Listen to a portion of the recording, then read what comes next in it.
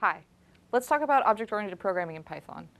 First, object-oriented programming is a programming paradigm. It's in the same category as things like functional programming and imperative programming, but object-oriented programming is going to be the programming paradigm that describes most of the code that you're going to interact with in 601. So it's important to understand how it works and how, in particular, you want to be able to code in an object-oriented programming paradigm in Python. So today I'm going to go over a quick crash course on object-oriented programming and also indicate all the little tips and tricks you need in order to program in Python. Let's look at what I have written up. So the most important thing to remember when you're learning about the object-oriented programming paradigm is that everything is an object. And what I mean when I say that, and what people mean when people say that, is that the ideals behind the paradigm are that you interact with your code in the same way that you would interact with objects in the physical world, right? There's a particular piece of paper on the desk in front of me, and it is a kind of piece of paper, so I know how to interact with it the way that you would interact with any other piece of paper. If you want to codify this in an object-oriented programming paradigm, you write up classes. Classes are your basic unit of code block. They describe what a thing can do and what a thing has, or what attributes a thing has. And in object-oriented programming, frequently object-oriented programming and object-oriented programming in Python, we refer to those things as methods or functions that a particular object may have, and attributes or particular variables that an object may have. Once you've codified what any object of a particular class can do, you can then use the code that you've written to instantiate an object. An object is the functional unit in the object-oriented programming paradigm. It's the thing that you interact with and tell what to do and produces results for you. It's the thing that makes up it and classes are sort of the two things that you need to think about, but you also have to think about how they're different. I have a particular sheet of paper in front of me. It has all the properties of a sheet of paper, and when I think about all the things I can do to a sheet of paper, that constitutes a class. But the particular piece of paper that I have is an instance of that class. It's a particular piece of paper. That's the gist of object-oriented programming and the things that you need to know. Now that I've covered them, I'm going to go over the most basic class I could come up with in terms of object-oriented programming in Python. This is a class that specifies what a 601 staff member has in terms of an attribute or a method in Python. If I want every instance of a particular class or every staff member of the class staff member 601 to have a particular attribute, I can specify it like this. Every instance of staff 601 is going to have an attribute room, and that attribute room is going to be set to the string describing 34501, the 601 lab. If I want every 601 staff member to be able to do a particular thing or have a particular method or call a particular function, then I specify it like this. This is the beginning of a method in the class staff 601. It's called say hi. I'll talk about self in a second. Don't worry about it. Act as though, if this is your introduction to Python programming, then, pretty much pretend it's not there. It's kind of like this. We'll cover that in a second.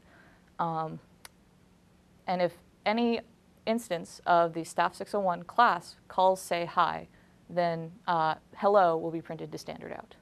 I have a couple examples up on the board behind me, and if you type them into idle and see what their return is like, you'll be able to, or after you've typed in this, you'll be able to interact a little bit better with what Python considers classes and objects and that sort of thing. So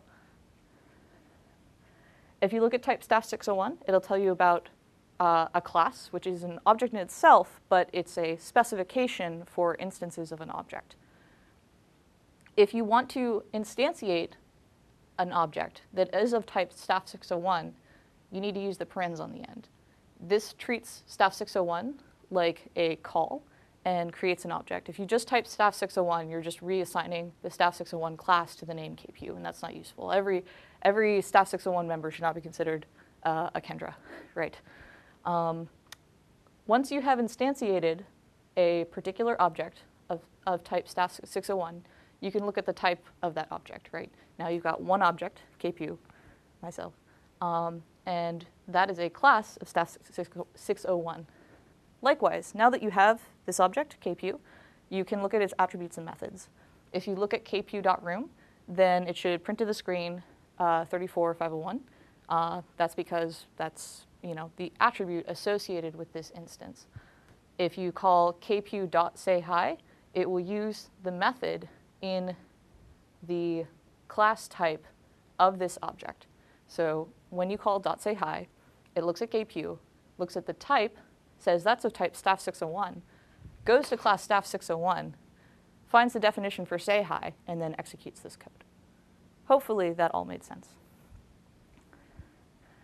Now I want to talk about self. And you might say, Kendra, I don't understand where that comes into play, and you didn't even use it over here.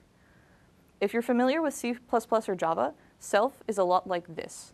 Self is an implicit argument passed in here. Even though you specified 0 arguments, it's considered the first argument.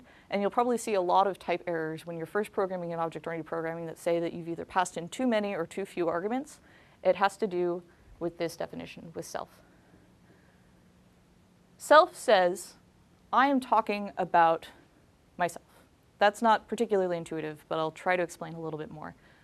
When kpu calls .sayHi, sayHi always has an implicit reference to whatever called it.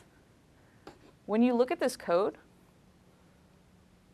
other instances can call this code, right? If I had an instance of Adam Hertz or an instance of Ike Schwang, they would also have access to the method sayHi. And when they called sayHi, sayHi would point back to the class definition, but also have a reference to whatever instance called it. So when you substitute in this self, you substitute in whatever instance called the method. That doesn't seem particularly useful right now because that class definition does not actually make any use of the self or the ability to use unique instances of an object as sort of unique storage containers, right? I'm kpu. I'm different from Adam Hertz. And therefore, I should be able to have different attributes or different methods or things that act slightly differently from the way they do for Adam. I'm going to look at a revised definition of class staff601, and that definition will use self in a way that indicates that you can have different functionality for different instances. It's right here. Class staff601. It looks really similar. In fact, the first 2 lines are exactly the same. We've got a class attribute. That means that every instance of this class is going to have this attribute because it's a class attribute. If I want different instantiations of my class to have different properties, then I need to explicitly address the initialization of those properties. In Python, when we want to do that, we define the method init. Init is a very special method. It's got these underscores. It's sort of I think it's a protected